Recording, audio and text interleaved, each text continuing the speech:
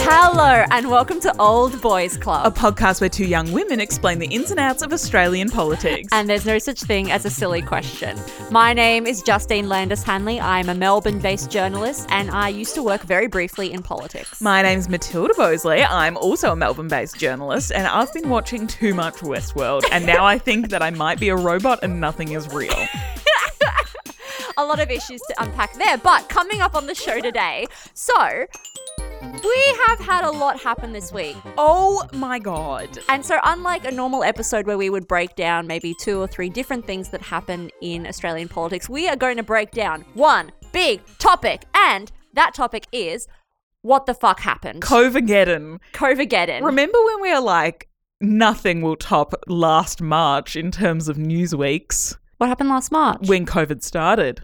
Oh, last last year. Sorry. I have no concept in my mind that we have faced 2 Marches worth of COVID. Like, it has all been one long year for me. Yeah, so this past week saw 12 million Australians go into lockdown. We had the Prime Minister just like open up the AstraZeneca vaccine to anyone over 18, seemingly of his own accord. It doesn't seem like there was medical advice given to him there. Very unclear what happened there, baby. The states and the federal government were fighting over international traveller numbers. Then we had like the pandemic exit plan announced. It was a huge schmozzle and there was a lot of misinformation going around. So that's why we are spending this episode breaking it all down for you, explaining everything that's happened. You're going to feel so good after listening because it's going to finally make sense. We're saying this as a sort of positive affirmation because we want to feel so good after researching and recording this, and we want everything to finally make sense. We wanted to make sense to ourselves anyway. But first, Matilda, before we get into that, how was your week? Oh my gosh. Guess what?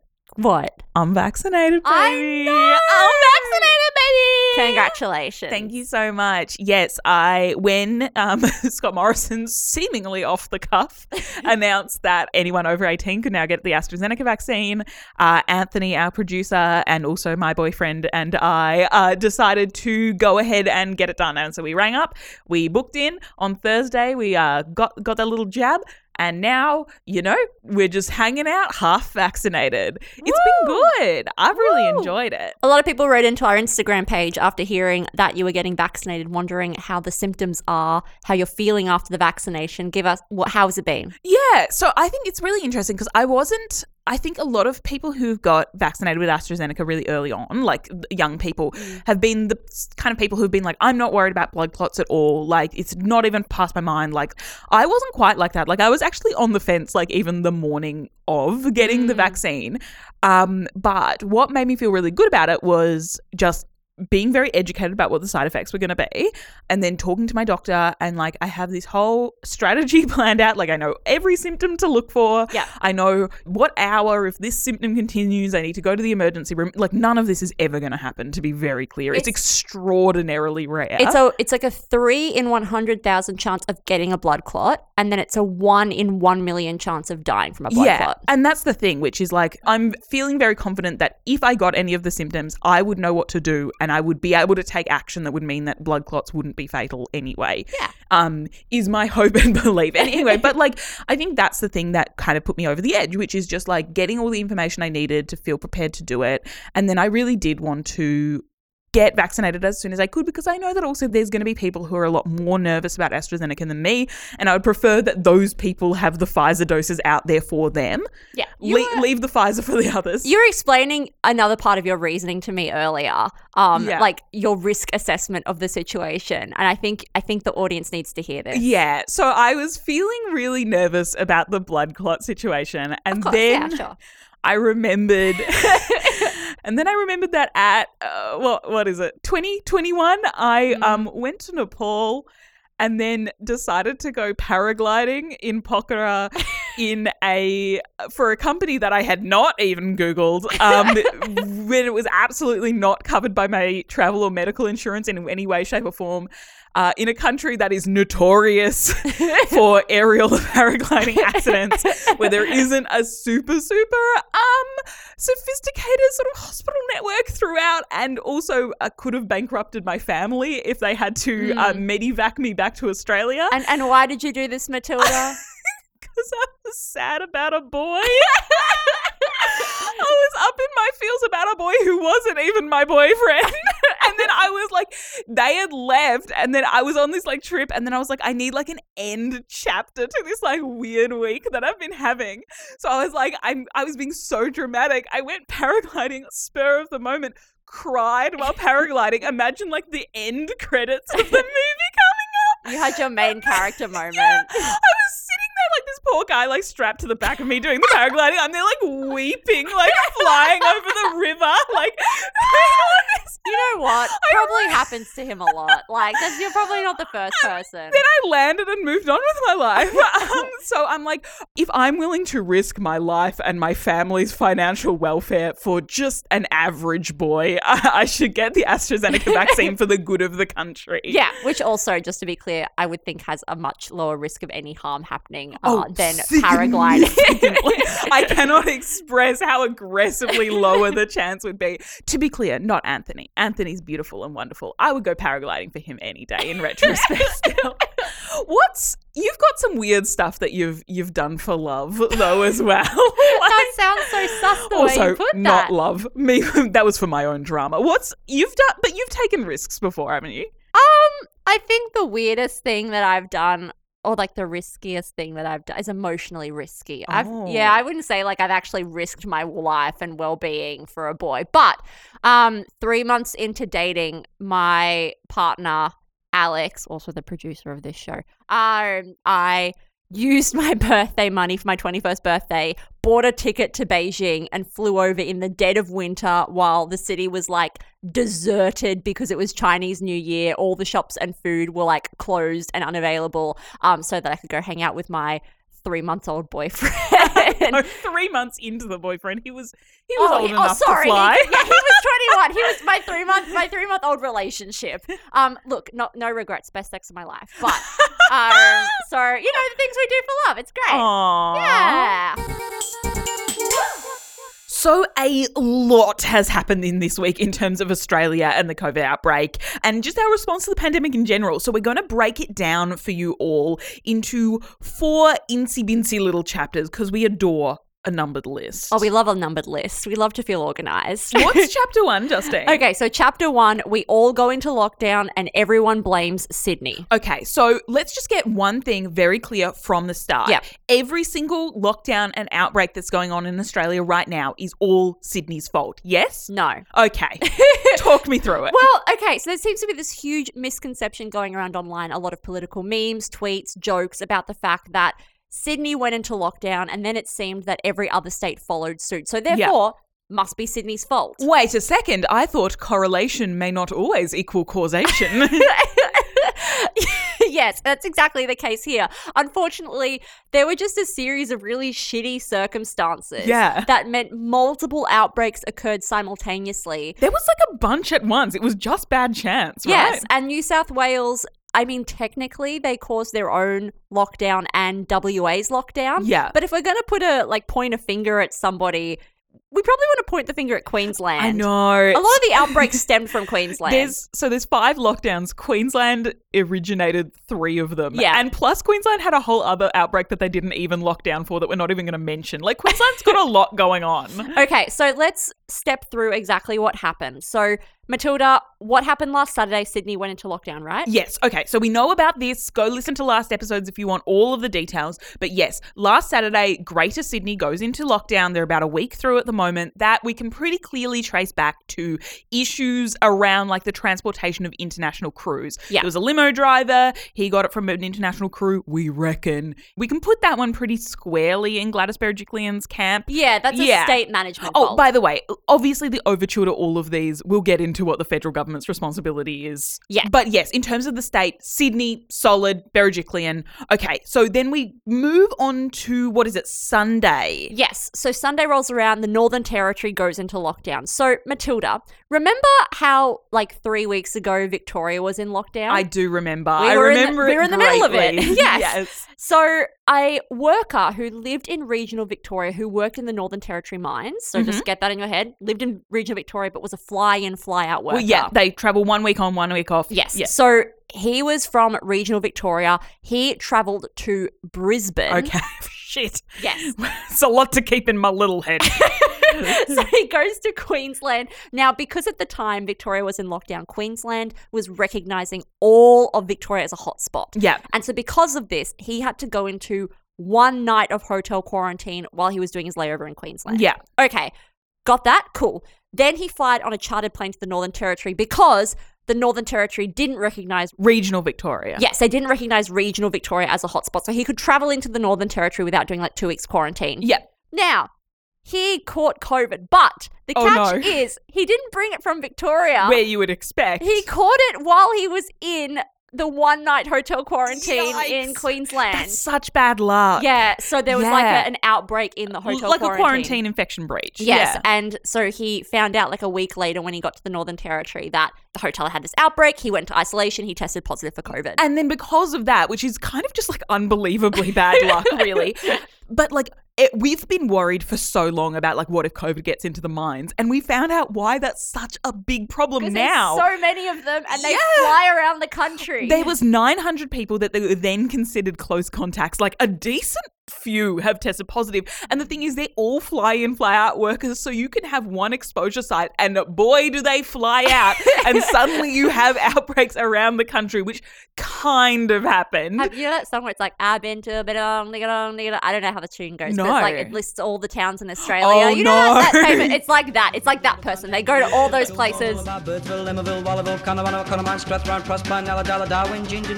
very cool. And it can all happen in 1 week. Yeah. Okay, so a bunch of those people fly to Darwin, obviously, because a lot of people who work in a Northern Territory mine would live in Darwin. Yeah. And suddenly there's a bunch of very contagious Delta COVID in Darwin. It is Delta. Sydney's also Delta. Still separate outbreaks, just to be clear. And just to be clear, the Delta variant is a version of COVID that was first seen in India. It's very contagious, and more people who get it end up going to hospital. So that's why people get so concerned when they say the Delta variant. Yeah. Okay, so then Darwin locks down, Darwin and the surrounding regions locked down for 3 days? 72 hours. 72 hours. Okay, so let's move on to Monday and talk about the lockdown of Perth and Peel. Now, this is one we probably can blame New South Wales for. Yeah. So a woman flew from Sydney. She spent a lot of time in Bondi. This New South Wales outbreak, a lot of that is focused around Bondi. Yes. She flies back into Perth on the 20th of June and then takes a few days, and then she tests positive, and it turns out that 2 of her clients that she had seen While she was in WA. have also tested positive. So there was community spread of the Delta variant. Yeah. McGowan, we all know that Perth and WA aren't let's just chug along with a little See bit of how COVID. this goes. Let's see how that goes. He's like, no, fuck this, 4-day lockdown, Perth and Peel. Yeah, so Premier Mark McGowan shuts the state down. They go into a short lockdown. And then Okay, Tuesday, Queensland. Queensland goes into lockdown. Now, you might think, oh, this might have something to do with all the other outbreaks that have happened. No. they have a Completely new. completely separate outbreak. So this was a casual receptionist who worked outside the COVID-19 ward at a Brisbane hospital. And when we say work outside, she was literally the clerical worker who's working at the desk next Near to the, the front, doors yeah. of the COVID ward. We're talking meters outside. Yeah, so she hadn't been vaccinated, and she and her brother had just gone traveling around Queensland. Yeah, so she works a few shifts, unknowingly is infected at some point, goes on a family holiday because she's a child. She's 19. She goes on a family holiday with her family and her little brother. They go to Townsville and Magnetic Island. And Regional parts of Queensland. Regional parts of Queensland up north. And all in all, they think that she travelled throughout the state for 10 days while potentially infectious. Yes. Before she got tested and then tested positive. Yes, but we learn later that the receptionist's infection can be traced back to this one specific person who was in the COVID ward at the Brisbane hospital. And this becomes important for later because it turns out that they were a returning traveller who'd come in and out of Australia several times to go to Indonesia, which is kind of the federal government's fault. This is important, so hold on to that fact for later. Oh my gosh, we're gonna really get into who's to blame for the Queensland lockdown and then reach no conclusive answers. So get excited for that debate. And finally, Wednesday. Okay, Wednesday. South Australia. Yes. So South Australia records 5 cases. And this is, if you remember all the way back to Sunday where we had that mine outbreak. Yes. So one of those miners, and this affects 2 states, by the way, but stay with me. One of those miners flies out from the mine, spends 7 hours, I want to say, laying over in the Alice Springs airport, and then flies to South Australia. After a couple of days in South Australia, he eventually tests positive and infects 4 out of the 5 members of his family. I'm pretty sure the last member, the little baby, is also now infected. Okay. Poor little thing. Poor Bubba. Infects his whole family. South Australia isn't too worried though. They go, he had this, like, he tested negative first and then tested positive. So, like, chances are he was probably not infectious. And the only people in the community. And the only people he's infected are his family. And his family hadn't really moved around. They had been isolating. They'd been sort of doing the right thing. Yes. So South Australia tightened some restrictions. They don't lock down. But in the Northern Territory, in Alice Springs, even though he hasn't technically infected anyone there, no one has tested positive, they decide, no, we need to lock down because he spent that 7 hours in the airport. And it's important to acknowledge why Alice Springs decided to lock down. Exactly. Which is because they have a more vulnerable population. They have a large First Nations community there. And there's like his systemic and intergenerational health problems within First Nations communities that makes them more vulnerable to things like COVID. As well as there's a lot of remote communities that use Alice Springs as a hub, like travel in and out to get groceries, to get supplies. And then, people could bring the infection back to their remote community where it's really there's not like a massive health system set up. There's big travel times that people have to wait. It could be really devastating for those remote communities if COVID seeded in those areas. So very understandably, the Chief Minister of Northern Territory is Michael Gunner. It's like Premier, but they're not a state, so he doesn't get to call himself Premier. The Chief Minister, Michael Gunner, basically says, like, we got to do this, locks down for 3 days. So far, there hasn't been any recorded cases there. Thankfully. Thankfully. But that's the most recent lockdown we've experienced. Okay, so that's how the virus spread. We have all the pieces on the board. We now know where the lockdowns came from, mostly not Sydney. Yeah, well, like a 40% hit rate. It's all right. Okay, so this takes us to chapter 2, the blame game begins. Boom, boom. Okay, so on one hand, you could say that all these outbreaks we're experiencing are like the fault of the states. You could make that argument, it's mismanagement of hotel quarantine. It was not ensuring that all healthcare workers or, limo drivers were vaccinated. You can point to very specific individual incidents that would be the responsibility of states. Or alternatively, you could get very angry at the federal government over 2 specific things that they control when it comes to quarantining and COVID safety. Yeah. Like, if there's like a disturbance at the classroom and Tommy's pulled down another kid's pants and drawn a dick on the whiteboard, you can blame Tommy. Or you can be like, why wasn't the teacher in the classroom to begin with, Yeah. It's hard to tell. It's hard to tell who's the blame. Okay, yes. And so these 2 situations where they're like, the federal government really could have stopped this from happening in the first place is international borders. Pantsing the other kid. And vaccines. Whiteboard dick. So let's start with international borders. Okay. So the Labor governments, the state Labor governments, which is like Queensland, Victoria, and WA in this case, they come out and say that this is actually the fault of the federal government. If they weren't letting in so many international travellers, we wouldn't have such a high risk of having COVID in our hotel quarantine systems going through our hospital systems. But also, can we be clear? barely anyone is coming into the country to begin with. Like, we've still got a wait list of lots of vulnerable people who are waiting to get in. But the criticism that Queensland in particular was levelling was that there was people coming in who were like repeat offenders or going out for non-essential reasons and then coming back into Australia. Yes. And, going through quarantine multiple times. And this was particularly relevant to them because they realised that the hospital worker, as we said before, who was like patient zero in that outbreak. In Queensland, they had caught COVID from somebody who was in the hospital COVID ward who had come in and out of Australia multiple times during the pandemic to visit Indonesia. Yeah. And Queensland's criticism was, hey, federal government, why have you allowed this person to come in and out of the country several times? And especially, why have you allowed this person who isn't vaccinated to come in and out of the country several times? Yes, and another criticism from the Queensland government was, tens of thousands of Australians have left the country in the past 18 months and come back. And they also said that a lot of people who are coming back into Australia, as you said, are not Australian citizens or permanent residents. Like, why are we letting those people come back? Is it just because they can afford a business class ticket, which guarantees them a flight, or, they can organize their own charter planes to come in and out of the country? So it was like a criticism on the federal government for the number of people that they're letting in, but also why are they letting these kinds of people come in? Yeah, and I think it's very confusing to a lot of people to hear that we've got like people coming and going, but then there's also still people who are trapped out of Australia and can't get back in. And I think part of that is that there's like an uneven, non-unified system for people returning to Australia. Like, It's a lot about who can get a plane ticket more than a methodical going through of everyone who might be overseas and needs to get back. Like, it's confused overall. And also that falls back on the federal government as well.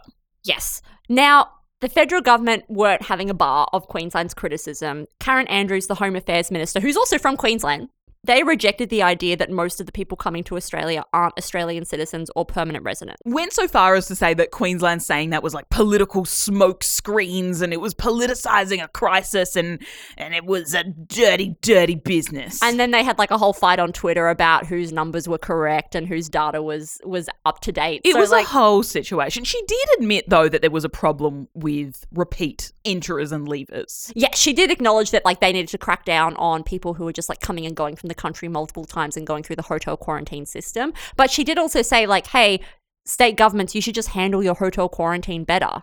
And I feel as though Minister Andrews' comments were like in some way valid criticisms here because the state government is saying, hey, you're letting too many people come into the country at the moment. We need to reduce the number of international travelers. And their justification for that was, hey, if we reduce the number of international travelers, we're reducing the chance of people bringing COVID into the country. And while I accept that, at the same time, it doesn't matter how many people you let into the country. Any of them could have COVID. And really what prevents people from spreading COVID in the country is having a proper quarantine system. But I think the state's argument coming back to that would be that we shouldn't be relying on hotels for quarantine anyway. The government 18 months ago should have started building purpose-built quarantine facilities like the one in the Northern Territory's Howard Springs, which, has never had a breach, and doing that already. So the fact that like hotels don't work, it's like, yeah, no shit, hotels don't work anyway. They weren't built for quarantining people. That being said, the current Queensland outbreak, the thing that prompted Anastasia Palaszczuk to be talking about people coming and going, that didn't start with a hotel breach. That started with a hospital breach. You had someone working in close proximity with a COVID ward who wasn't vaccinated. Yeah. That's fundamentally the role of Queensland Health. And we will get into that very soon. Before we dive too much into the shit fight, there's no room, the big dog fight between Queensland and the federal government, why don't you walk me through what all this anger over the vaccine is? Okay, so this takes us to chapter 3, which is the criticism by states against the federal government that it's their fault these outbreaks have happened because we're not all vaccinated. So we've been watching from Australia how people in the US and the UK have been going outside, lockdowns have been easing, some of them are back at concert level interaction now, there's mosh pits. We've really been watching kind of the world open up at the same time as we have just periodically closed down and down and down and down. And that's put into very sharp focus the issues with the Australian vaccine rollout. So there's been naturally criticism from the state governments that have been going into lockdown that we wouldn't need to be going into lockdown as a country if we had just had a better vaccine rollout. So wait a second. How is our vaccine rollout going? Well, we got some updated figures on Friday, and as it stands, Australia has about 8% of the population fully vaccinated. I mean, it sounds surprisingly good, but how is that compared to other countries on a similar economic footing to us? Okay, so to put into perspective, the US and the UK are at around 50% of their populations fully vaccinated. Not great. No. We're definitely towards the bottom of rich nations, aren't we? In terms of our vaccine rollout and how many people are fully vaccinated? 100%. Absolutely. But there was a change to the vaccine rollout recently, evidenced by the fact that there's a vaccine in my arm right now. What was that? Walk me through it. Okay, so last Monday, there was an emergency National Cabinet meeting. So just to clarify, National Cabinet was started at the beginning of the pandemic. It's where the state and the federal government leaders come together and discuss all things coordinated COVID response. So there was an emergency National Cabinet meeting called on Monday because of the COVID outbreaks that were happening around the country. And after the National Cabinet meeting, Scott Morrison did a press conference where he said that you can go to your GP if you are under the age of 60 and ask to have the AstraZeneca vaccine. The reason why this was so shocking to everybody was because he was not just saying like, oh, you can go and do this, like we give GPs permission to give people AstraZeneca if they're under 60, but it was almost like he was encouraging young people to go and get the AstraZeneca vaccine. Yeah, so I think there was confusion between what actually happened in National Cabinet, it seems, and what the Prime Minister announced, which is that in National Cabinet, all the state territory leaders and the Prime Minister agreed to an indemnity for GPs if they administer a vaccine to someone under the age of 60, which essentially means that if someone agrees to get the AstraZeneca vaccine under the age of 60, they then can't sue that doctor if they get a blood clot or something like that. Yes, because all of the medical advice, whether that's been from the Australian Medical Association, the College of GPs, but also from the Australian Technical Advisory Group on Immunisation, who's been coordinating the whole vaccine rollout. They're the big daddy of what goes in vaccines. All of these organisations were saying that if you're over 60, you can get AstraZeneca, but if you're under 60, you should be getting Pfizer. Yeah. And so there was a lot of confusion like, oh, well, why has the Prime Minister come out and said that if you're under 60, you should go get AstraZeneca? And he actually said, we encourage you to go speak to your GP about AstraZeneca. And that's what state leaders, or at least some of them, it seems, took a bit of issue to. Like that distinction between just being like, you can, and actively saying, the vaccine gates are open, you can go to your GP. You should go to your GP. Well, yeah, I mean, they encouraged, to have a conversation with the GP, but a lot of people took that as encouraging people to get vaccinated. And that starts a storm. And that storm hits in Queensland. Tell me about it. So on Wednesday, the Queensland Premier, Anastasia Palaszczuk, flanked by the Deputy Premier, Stephen Miles, the Health Minister, Yvette D'Arth, and then coming up the back with the big guns, Chief Health Officer, Dr. Jeanette Young. So they all come out swinging. They are angry. And they are furious. And they say that there was no National Cabinet decision about like encouraging under 60-year-olds to go get AstraZeneca. They wanted to know who had made this decision and why they'd made this decision. And they went further than that. Jeanette Young was saying, if you're under 40, do not go get AstraZeneca. Straight up, it was quite scary to me, who was live blogging away as this was happening with her AstraZeneca booking booked in for the next day. Yeah. She was saying, like, we do not want an 18-year-old who, if they got COVID, would probably not die from it, go out and get a vaccine and then potentially die from that vaccine, which... If you actually get COVID, you're very much more likely to die from COVID than the AstraZeneca vaccine, pretty much at any age. But like overall, your chances of getting COVID are low. And that's what she was saying, which is that we shouldn't be taking this risk. And that is, in fairness, the decision that the ATAGI, the Australian Technical Advisory Group on Immunisations, also came to. But she was expressing it in a stronger way than people were used to. Yeah, and in a way that would have struck fear into the minds of a lot of people listening. Including Matilda. But the Health Minister also revealed that Queensland only had enough Pfizer doses to last 8 more days until Monday, the day that this podcast is being released. And she said that the state government had asked the federal government for 130 more trays of Pfizer vaccine so that they could keep vaccinating people during the lockdown. And not just have to focus on doing the second jabs for other people in Pfizer. Like, who'd already got it. Increase the number of Pfizer people vaccinated. Yes. And she said that the federal government had denied this, even though they had given Victoria extra doses of Pfizer when Victoria was in lockdown several weeks ago. But then she went one step further and actually said, well, maybe this is why Scott Morrison has been opening up the AstraZeneca eligibility or like encouraging people to talk to their GPs about it. She was sort of saying maybe there is no Pfizer left. Maybe we're heading for a drought. Maybe we're not going to get more for a couple of months, which, to be very clear, is all speculation. But also, the federal government has been very, very cagey about how many doses we have. How many doses are actually in the country right now. So you can see why, like, the Queensland government would be suspicious. I guess you can also make an argument to maybe not air those suspicions in a press conference, but... I think it's important, though, to jump in here and point out the fact that it is politically advantageous for the state Queensland Labor government to try and criticise and put blame on the federal Liberal government for this outbreak and lockdown that they've experienced, because nobody likes when there is a COVID outbreak or when there is a lockdown.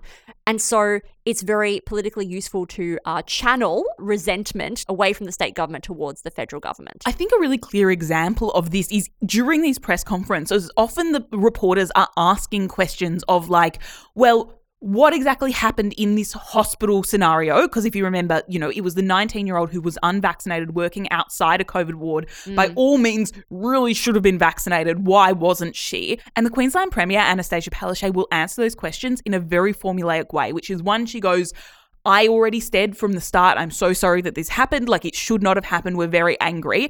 There will be an investigation. But this is people coming in from overseas, and there's people coming in multiple times. And, you know, if we didn't have so many people coming in from overseas and the hotel quarantine system just isn't working, and if we had a proper vaccination rollout, it wouldn't have happened either. Like, there is a very, very sharp, clearly purposeful turn from the state government's responsibility in this situation to exactly how the federal government should have played into this. But the thing is, this isn't to do with hotel quarantine. It's to do with hospitals. And I think these questions are really valid to ask. Like, what role has the federal government played in ensuring people come back to Australia safely? Why don't we have purpose-built quarantine facilities yet? Why don't we have a proper vaccine rollout? But whether these questions should be used in the heat of the moment to score political points is another question. I know, yeah, definitely. And it's not something that only Labor is guilty of, to be clear. Political point scoring is central. And just to sort of delve into the territory of just personal take here for a moment. So take this as you will, but from a personal level, it did make me feel uncomfortable seeing AstraZeneca and people's confidence in that vaccine and confidence in getting vaccinated used as part of a pretty clear political diversion away from your own problems. Like, I think it's very clear there's no clear right and wrong here. It's not this federal government's fault or the state government's fault. But I guess it does make me uncomfortable how both sides have been using this situation to go against each other. Yeah, and stirring up like the fear around AstraZeneca, where it might be better for someone to get vaccinated than not. Yeah, and saying that, you know, you don't want an 18-year-old to die from AstraZeneca without again and again pointing out how tiny, tiny, tiny, tiny, tiny that chance is. At least from a personal level, that made me feel uncomfortable. So on Friday afternoon, Prime Minister Scott Morrison, after National Cabinet, emerged and greeted the press with two very big announcements. Okay, you're looking at me like we're going to divide this up equally. One of us will take each announcement. But here's the thing. This will happen on Friday. I got vaccinated on Thursday, and I spent Friday asleep because I had some mild AstraZeneca side effects. Yeah, very normal. And I had no idea what happened. Yeah, I rang Matilda to be like, let's just like talk through, plan what we're going to talk about in this week's episode. Matilda's like, yep, cool. So running through like all the things that happened in the week. I was pretty like in not a COVID haze, in a vaccine haze. I wrote out this whole plan. And then Justine's like, okay, I've looked at your plan. A lot of typos, but also you haven't mentioned like yet today's news, National Cabinet news. The biggest biggest news of the week. And I'm like, what news, Justine? You were like, have I woken up in a parallel universe? Again, I mentioned I've been watching too much Westworld. It was very confusing. I'm like, I have woken up from the Westworld now and I am a robot that doesn't understand what's going on. So please walk me through. What are these announcements? I need to know. Educate the robot. I've only seen Instagram graphics and one of them was one we made. So I need your help. Okay, so 2 things announced. The first thing is that the federal government is going to cut the number of people arriving internationally in Australia by half, so by 50%. Now, not such a huge surprise. This was what, as we said earlier, various state governments were calling for. Now, we know that they're going to cut this number until at least next year, but honestly, who knows when we're going to get back to the levels that we've been experiencing recently of international travellers. Yeah, so from now on, we're going to have, 3,085 people a week. Yeah, exactly. This does mean that far fewer Australians are going to be able to come home because there's going to be, harsher limits on the number of people coming in every week. But it also means that there are going to be far less skilled workers and international students coming into Australia, 2 very important groups of people that the Australian economy relies on. Gladys Berejiklian was one of the people, the New South Wales Premier, who actually came out and said, no, I'm not actually delighted about this. Yes. And the premiers from sort of Victoria, Queensland and WA have more taken the tact of of course we don't want to slash international arrivals, but the vaccine rollout's been so shit that we have no choice. Otherwise, we're going to have to keep locking down. Yes. Sequentially. Another huge thing that Scott Morrison announced on Friday is a new 4-phase pandemic exit plan. Oh my God. I know when you say exit plan, it just it's very exciting because it sounds like we can all single file through a door and escape the coronavirus. It sounds like Chris Martin and Gwyneth Paltrow's divorce, a conscious uncoupling from COVID.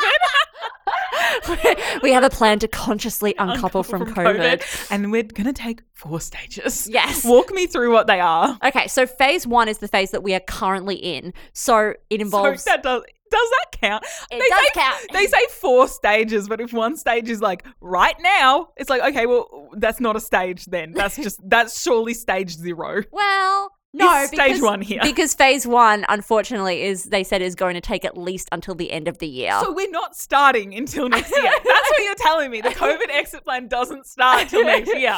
Okay, so phase 1 includes getting everyone vaccinated, trialing different quarantine options. The Prime Minister floated the idea of at-home quarantine for people who are vaccinated and coming into Australia. And during phase 1, we will continue to use lockdowns, but only as a last resort. But I don't know, Mark McGowan and Scott Morrison's view of what a last resort is seem vastly different. Yeah, we're currently experiencing a lot of last resort circumstances, So that takes us to phase 2, where we will see an easing of lockdown restrictions and border restrictions for vaccinated residents. So if you've been vaccinated and there's a COVID outbreak, you won't have to adhere to the same rules and restrictions as, the rest of the population. There's an outbreak in Melbourne, all you unvaccinated poo-poo heads, you can't go visit Perth. Look at me on a plane over to Perth. Sucked in. I don't think states are going to follow it. I'm just throwing that out there. You don't think they're going to follow the... I can't see if there was imagine there was a big outbreak, Queensland being if you're vaccinated, come over.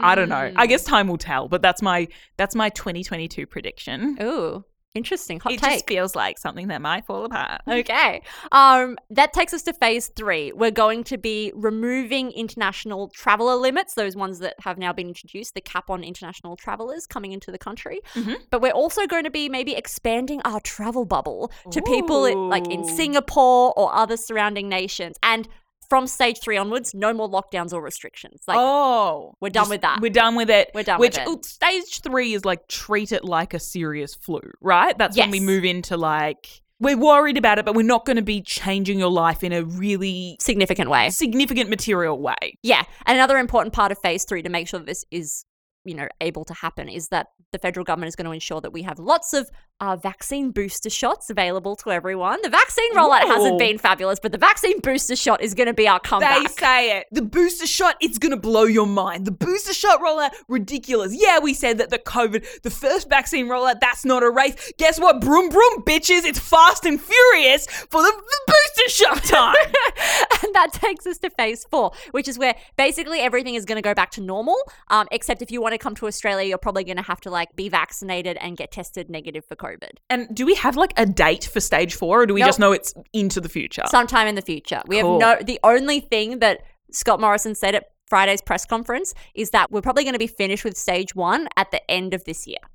Still debatable. Oh, no, honestly, it does feel a bit debatable given that we are only at 8% of the population fully vaccinated, but we'll see. Look, it's July. In fairness, We got time. we're also going to have a huge boost in our percentage of the population fully vaccinated once we reach 3 months on from AstraZeneca opening up, which is in a That's true. couple of months. Like, there is going to be a huge boost when that first big wave of AstraZeneca reaches like 3 months and they all get their second dose, right? That's true because AstraZeneca, there is like a larger period of time between your first shot and then your second shot. And so it's true. We do have a lot of people getting vaccinated with AZ, and that's probably going to show up in the data more in a few months when they are fully vaccinated. So yeah, we'll see. Fingers crossed. Fingers crossed. We're not worried. Wait, are we done then? After stage 4, are we done with COVID? I mean, I think the fact that they're still saying under stage 4, people coming into Australia are going to have to get tested for COVID and like get vaccinated before they come into Australia.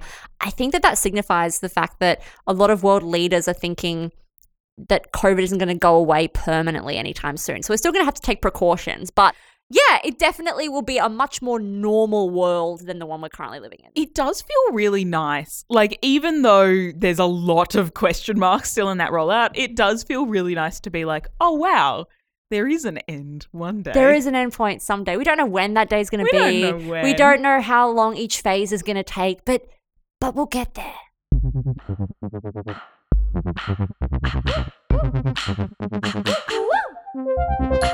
Ooh, that is all we have time for this week.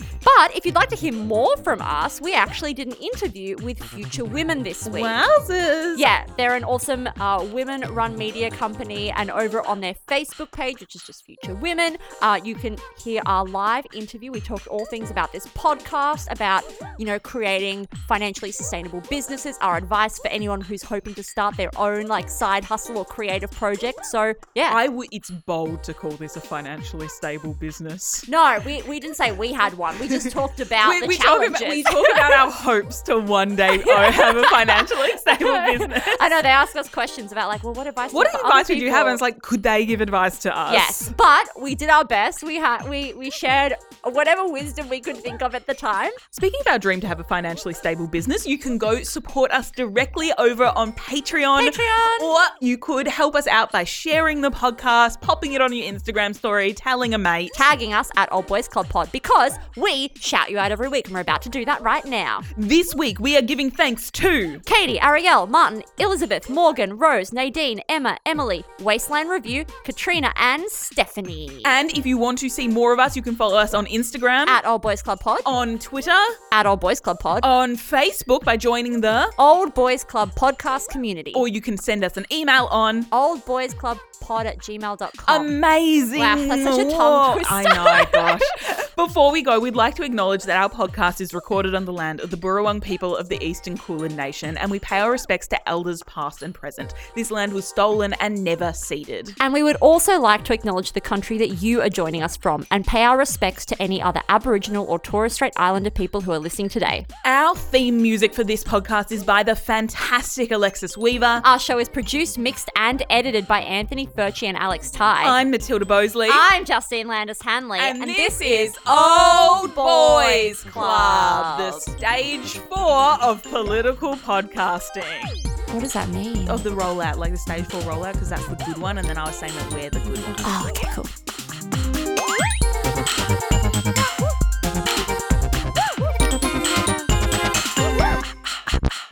Impossible imagine to. a world where Anthony Albanese is like the merman of the sea. Oh my God. Why? Sorry, why did I just find that a little hot? That idea? I'm so upset with myself right now. I don't know why. It's the vaccine. I know. This is a side effect that no one talks about. You find merman hot. You find Anthony Albanese. No. You find Labour politicians only as a merman. I'm just saying. Maybe I watched Little Mermaid too young. Poseidon.